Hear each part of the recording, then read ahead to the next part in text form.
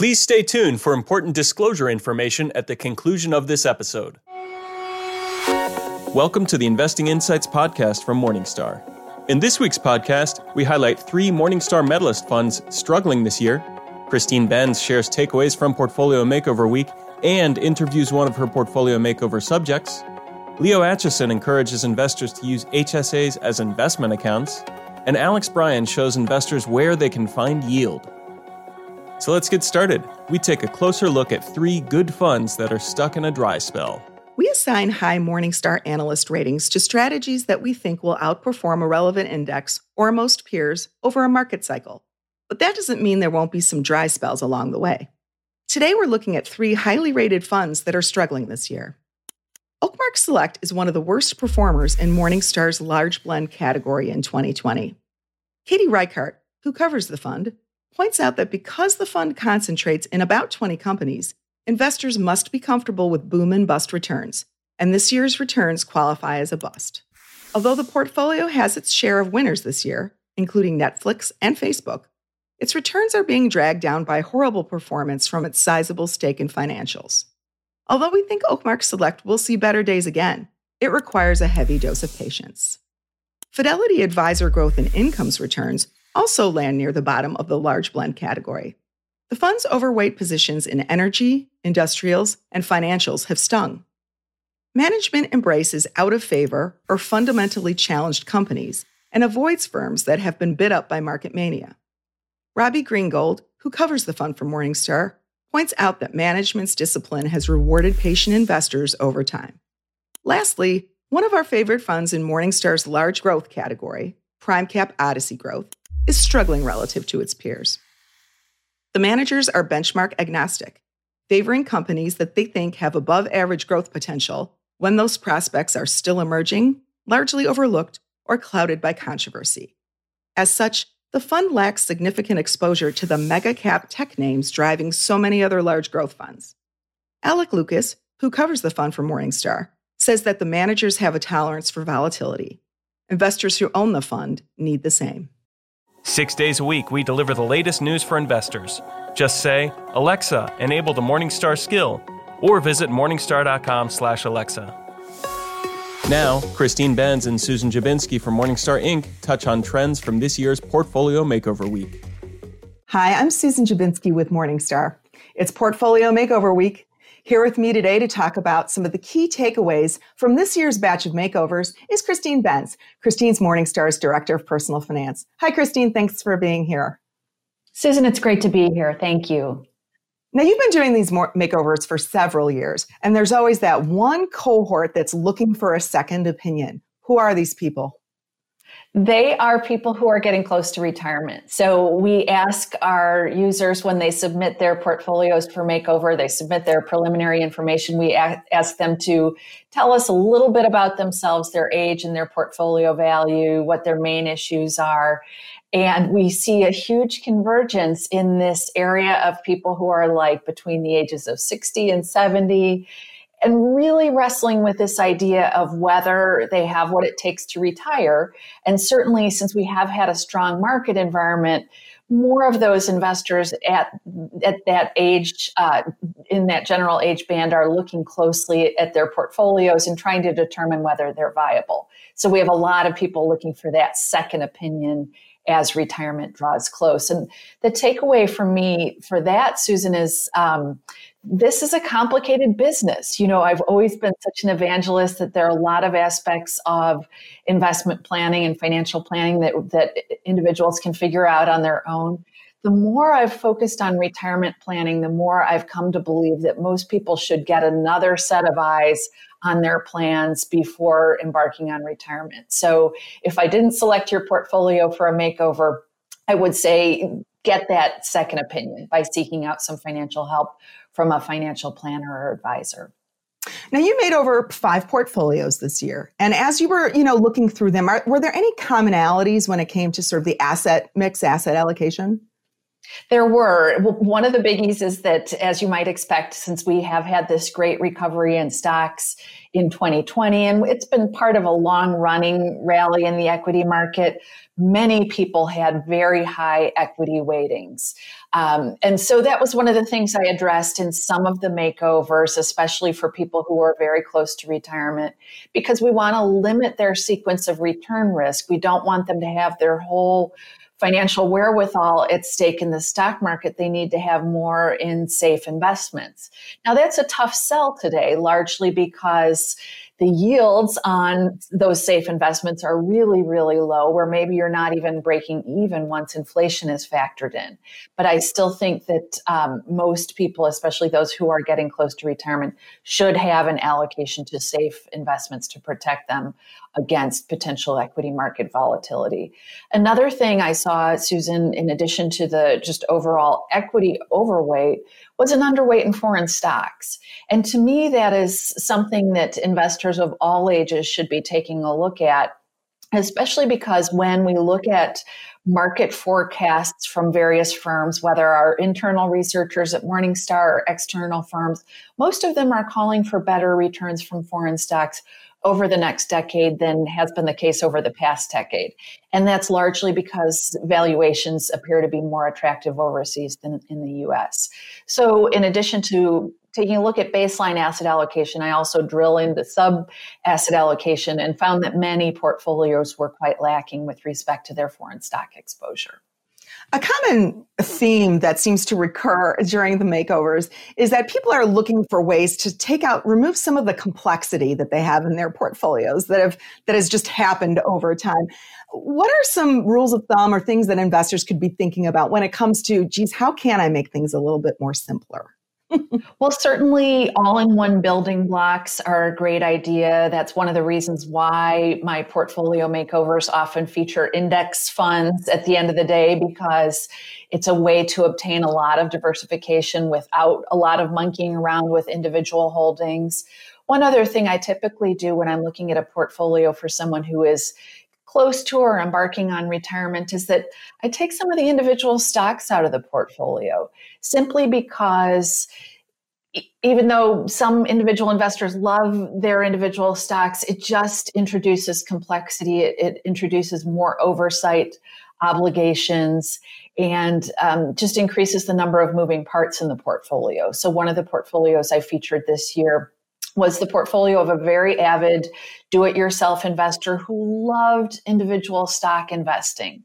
So I took the individual equity portfolio down to just about 10% of the total portfolio. That was a little higher than my comfort level, but I wanted to try to find a happy medium where she could continue to be an engaged investor and engage in a hobby that she loves, while also reducing some of that idiosyncratic risk from the portfolio. So those are a couple of things. And then another thing that I sometimes do with the portfolios is if we have a very small account, so say you have a spouse who has a small Roth IRA who hasn't been the main earner, so it's not a big account, I might just use a target date fund there to provide all-in-one diversification and just kind of a hands-off complexion to that portion of the portfolio. So those are some of the things that I think about.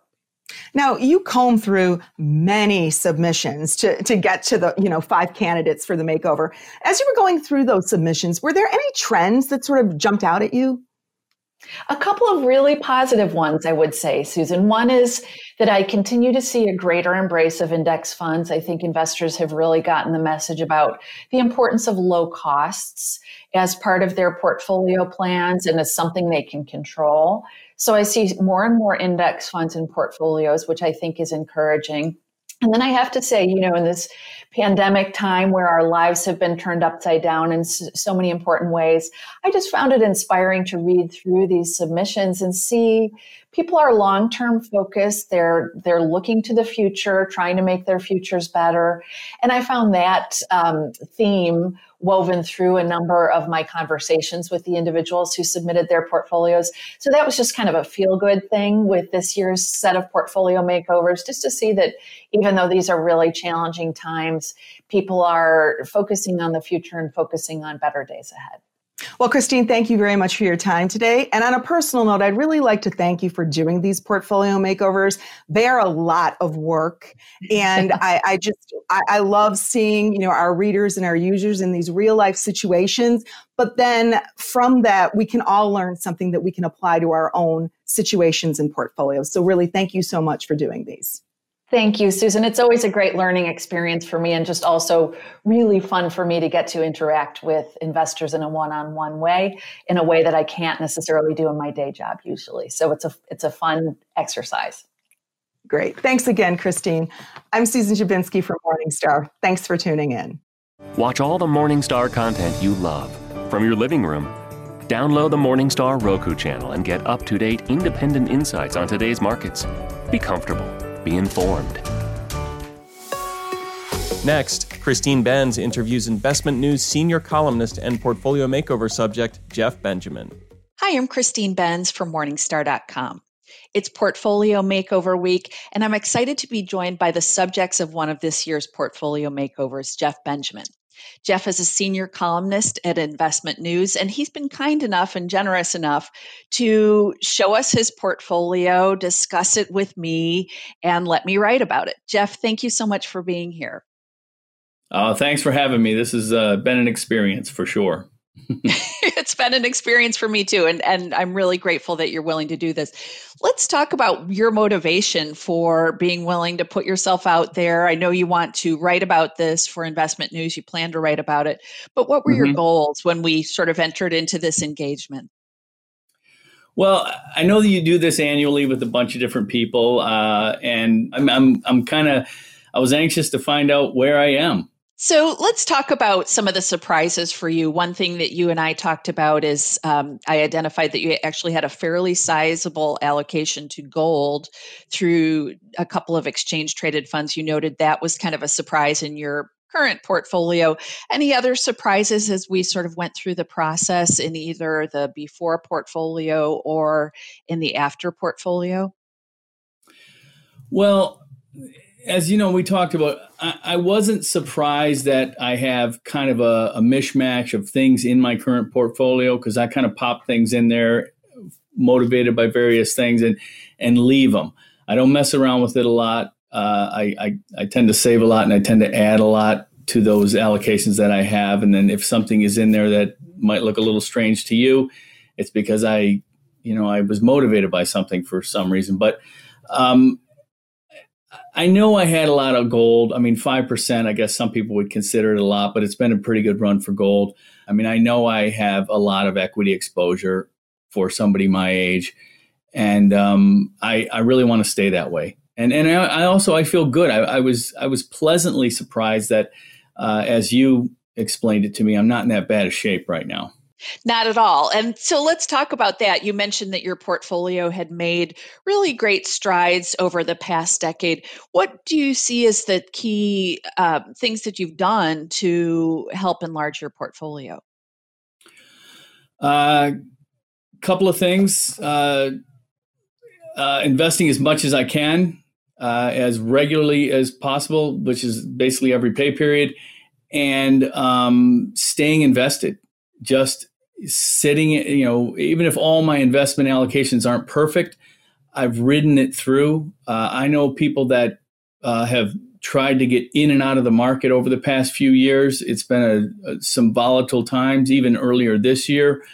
But what I do is I don't check my portfolio very often at all, sometimes less than twice a year. And that's how I plan to be for the long haul. And that's, again, why as you detailed, my portfolio is not perfect, because I don't go in there and tinker with it a lot. I just I leave it. I just try and invest as much as I can and ignore it, especially during down market cycles. Jeff, you indicated to me that you're maybe within 8 years of your expected retirement date. Do you think volatility will feel different to you if you are that much closer to retirement than it did when you were a little bit younger? Well, it's kind of difficult to know how I'm going to feel exactly, but I can understand that getting to a point where I don't have an income or steady or an income or a job, I guess, I'm sure I'll be more anxious about the volatility in the markets, but I'd like to think that I'm going to stay as committed to my, I guess, relatively aggressive strategy as I am now. I mean, 70% equities, basically. The idea is that once I retire, I'm hopefully going to live for a while afterwards. So I'll still need to be in the markets. So yeah, short answer is I at this point, my plan is to stay just as I am and to not dwell on the ups and downs in the markets and not check it, especially when the markets are down. And you indicated to me that one of your concerns is what is the alternative to maintaining an equity heavy portfolio? You're just not seeing great return potential from bonds and cash. Exactly. Fixed income is giving you nothing right now. Cash is less than nothing if you factor in inflation. So, what is the alternative? You have to be in the equity markets unless you just want to continue to kind of pick apart your savings. When you think about other sort of looming to-dos in your financial plan, things that you and I talked about, what are some of the key things that you plan to kind of jump on? I need to get a will written. I don't know why I put it off so long, but just as an FYI, I have an appointment in about 3 hours from right now to talk in a conference call with my wife and I and an estate attorney to get a will written. So that's going to be done shortly, hopefully. And long-term care insurance. I never really thought about it, and I know I guess I should, because the one thing I think my wife and I do not want to leave our son is as a financial burden. So we might not be leaving him with millions and millions of dollars, but I don't want him to have the financial strain of taking care of me or my wife. Well, Jeff, I'm so grateful that you're willing to do this for us. I have really enjoyed working with you, and I know that our viewers and users will really appreciate getting sort of the personal view. So thank you so much. Thank you. Thanks. It's been great. Thanks for watching. I'm Christine Benz for Morningstar.com. Now, Leo Acheson from Morningstar Research Services discusses how investors should use their HSAs. Hi, I'm Susan Chabinsky with Morningstar. Morningstar recently updated its annual rankings of the largest health savings accounts. Here with me today to discuss why investors should think about using HSAs as investment accounts is Leo Acheson. Leo is a director in Morningstar's Manager Research Group and an author of our latest research. Hi, Leo. Thanks for joining me today. Of course. Thanks for having me. Let's take a step back and briefly start with talking about what HSAs are and who has access to one. Sure. So HSAs are tax advantage vehicles to save for qualified medical expenses. They're really only available to people that are in high deductible health plans, so not those that are in low deductible health plans. But if you're in a high deductible plan, it's the most efficient way that you can save for your medical costs. Now, we often hear that HSAs have these unrivaled tax advantages. Can you unpack that a little bit for us? Absolutely. So some refer to it as a triple tax advantage. It's actually a quadruple tax advantage in a sense. So money goes in tax-free, money grows tax-free, and then you can withdraw it tax-free as long as it's spent on qualified medical expenses. But in addition to all of that, you skip out on payroll taxes. So these vehicles are different from 401ks, IRAs, 529s. All of those tax money either on the way in or on the way out. And they also do not skip out on payroll taxes. So HSAs have this really a quadruple tax advantage of goes in free, grows free, withdraws free, and skips out on payroll taxes. Wow. So now HSAs can be used a couple of different ways. One is sort of that spend as you go approach. You put your money in your HSA and then you use that money over the course of, the coming year to cover your medical expenses. But another way to use an HSA is to use it as an investment vehicle. And, you've done some research into this. How do you see that breaks down people that use it to spend versus people that use it as an investment vehicle? So the vast majority of people are using it to spend to cover their current medical costs. From our research that we have found that roughly about 5 or 6% of individuals actually are investing their assets and growing them, which is really the way that you maximize the tax benefits that are available in HSAs. You've seen that tick up. A few years ago, it was more like 2 or 3%. of account holders were investing, and now it's up to 5-6%. So as you continue to see that grow, then people would obviously benefit from more of the tax advantages that HSAs offer. And is that the primary reason, Leo, that people should be considering using HSAs as investment vehicles for that tax benefit? Well, they're useful for both. I mean, it's a lot of people don't have the means, right, to use their HSA and invest that money. They actually need to use it to cover their current medical costs, and it's still a great vehicle for that because you aren't paying taxes. You aren't paying your income taxes or your payroll taxes. So it's an immediate savings if you need to use it to cover current medical costs. But if you happen to have the financial means where you can actually take your HSA contributions and invest it, and then pay for your medical costs out of pocket, so that your HSA investments are able to grow tax free, which is really really makes the tax benefits exponentially better, then yes, that is more optimal. So they're great for both, but they are better meaningfully for investing. And at the end of the time, you still need to be using those for medical expenses. Correct, yes. So they do need to be used on qualified medical expenses. Fidelity has come out with a lot of estimates for how much couples will spend on healthcare in retirement.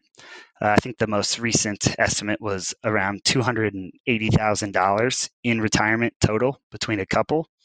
So that's a significant amount, obviously, and that also doesn't include long-term care, so which HSAs are also eligible to pay for. So it would be even more than that. So yes, they would have to be spent on qualified medical expenses.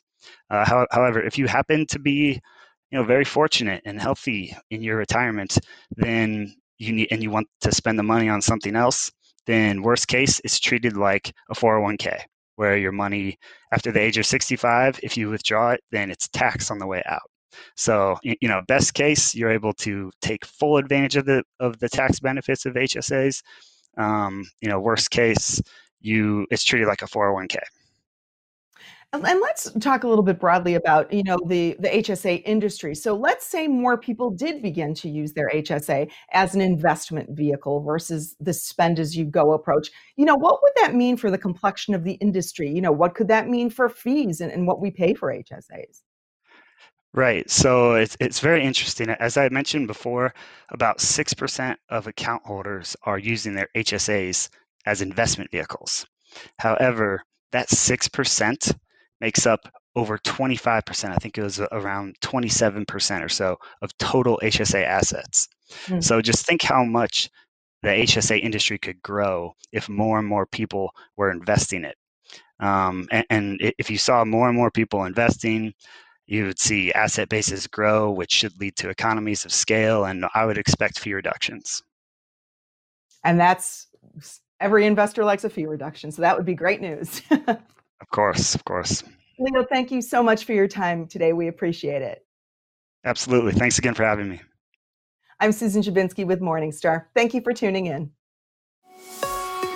And lastly this week, Alex Bryan from Morningstar Research Services joins in the hunt for yield. Hi, I'm Christine Benz from Morningstar. Many investors are perennially on the hunt for yield, but that search has gotten harder in recent months. Joining me to discuss what income seekers should bear in mind and to share a few favorite income-producing funds is Alex Bryan. He's Morningstar's Director of Passive Strategies Research for North America. Alex, thank you so much for being here. Thank you for having me. Alex, let's talk about some of the factors that have driven down yields really across the board in recent months. Well, interest rates are near historic lows, and that depresses the yields and expected returns of nearly all investments. So there really is no escaping low interest rates. No matter where you look, expected returns and yields are really being depressed. Alex, many investors, as you know, are attracted to generating income from their investments. Can you share any tips that they should bear in mind if they are on the hunt for income in what is quite a yield-constrained world today? So ideally, the fund should have some risk controls in place. And this can be achieved either with funds that are screening for both yield as well as some measure of quality, or through funds that are using a broadly diversified portfolio where a few bad apples aren't necessarily going to derail your investment performance. But it's important to really keep an eye on risk because that can creep into your portfolio when you're hunting for yield. You and the team focus on passive strategies, ETFs, and index funds. So you brought a few funds that you like, that you think do a good job of generating income and also managing risk. Let's start with a bond fund that you and the team like. One you like is iShares Broad USD Investment Grade Corporate Bond. The ticker is USIG. Talk about what you think its attractive attributes are. With bonds, I think you really can keep it simple and stick to broadly diversified investment grade corporate bond funds like the iShares Broad USD Investment Grade Corporate Bond Fund that you mentioned. Investment grade corporate bonds tend to offer higher yields than treasuries and agency mortgage-backed securities, which really account for the bulk of the U.S. investment grade market. But they still have fairly low credit risk and effectively diversify stock risk. So this particular fund is offering very broad exposure to investment-grade corporate U.S. bonds. So it basically owns pretty much all corporate bond issuers out there with at least 1 year to maturity, and then weights them based on market value. So there isn't a lot of exposure to issuer-specific risk. You get a very broadly diversified portfolio. And that simple screen for investment-grade bonds goes a long way to keeping risk in check because these bonds, while they have more credit risk than treasuries, for example, they still have very strong balance sheets and are very likely to be able to repay their debt. So I think it's just keeping it really simple. Focusing on investment-grade bonds is a great way of keeping risk in check with respect to your fixed income investments. So would this be a fund that someone would use as a standalone fixed income fund, or would they want to augment it with a fund that encompasses government bonds and other sectors that are left out here?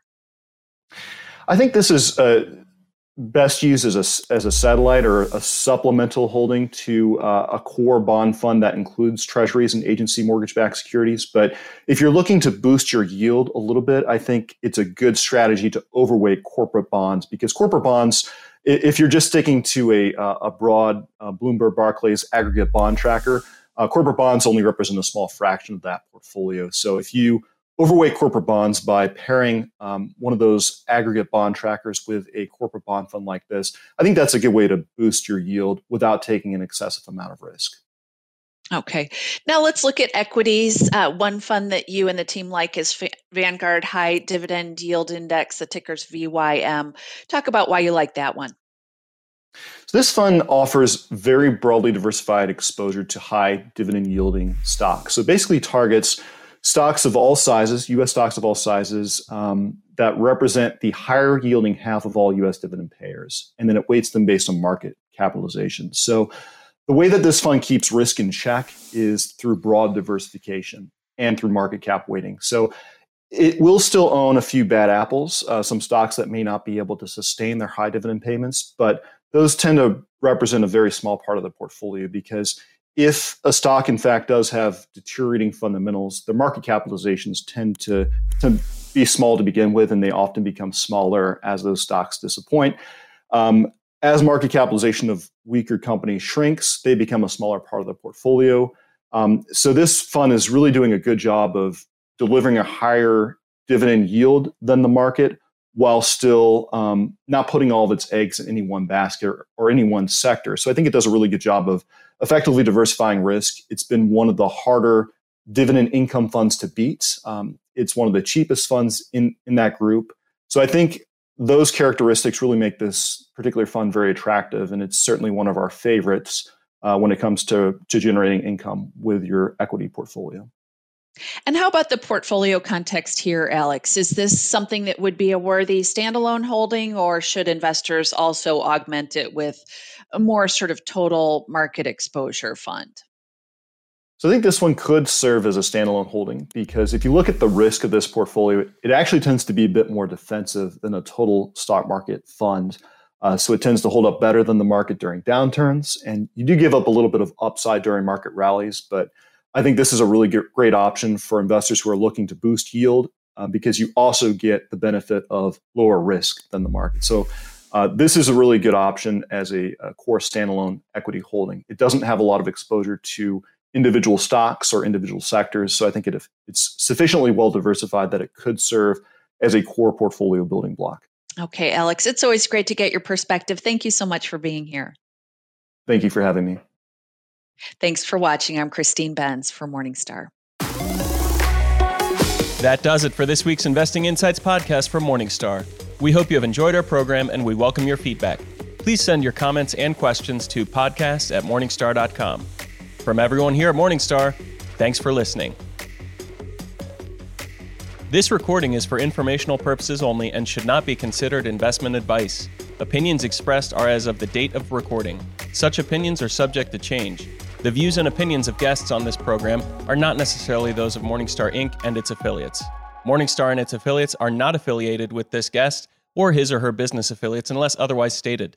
Morningstar does not guarantee the accuracy or the completeness of the data presented herein. The podcast is for informational purposes only and should not be considered tax advice. Please consult a tax and/or financial professional for advice specific to your individual circumstances. Morningstar Research Services, LLC is a subsidiary of Morningstar Inc. and is registered with and governed by the U.S. Securities and Exchange Commission. Morningstar Research Services shall not be responsible for any trading decisions, damages, or other losses resulting from or related to the information, data analysis, or opinions or their use. Past performance is not a guarantee of future results. All investments are subject to investment risk, including possible loss of principal. Individuals should seriously consider if an investment is suitable for them by referencing their own financial position, investment objectives, and risk profile before making any investment decision.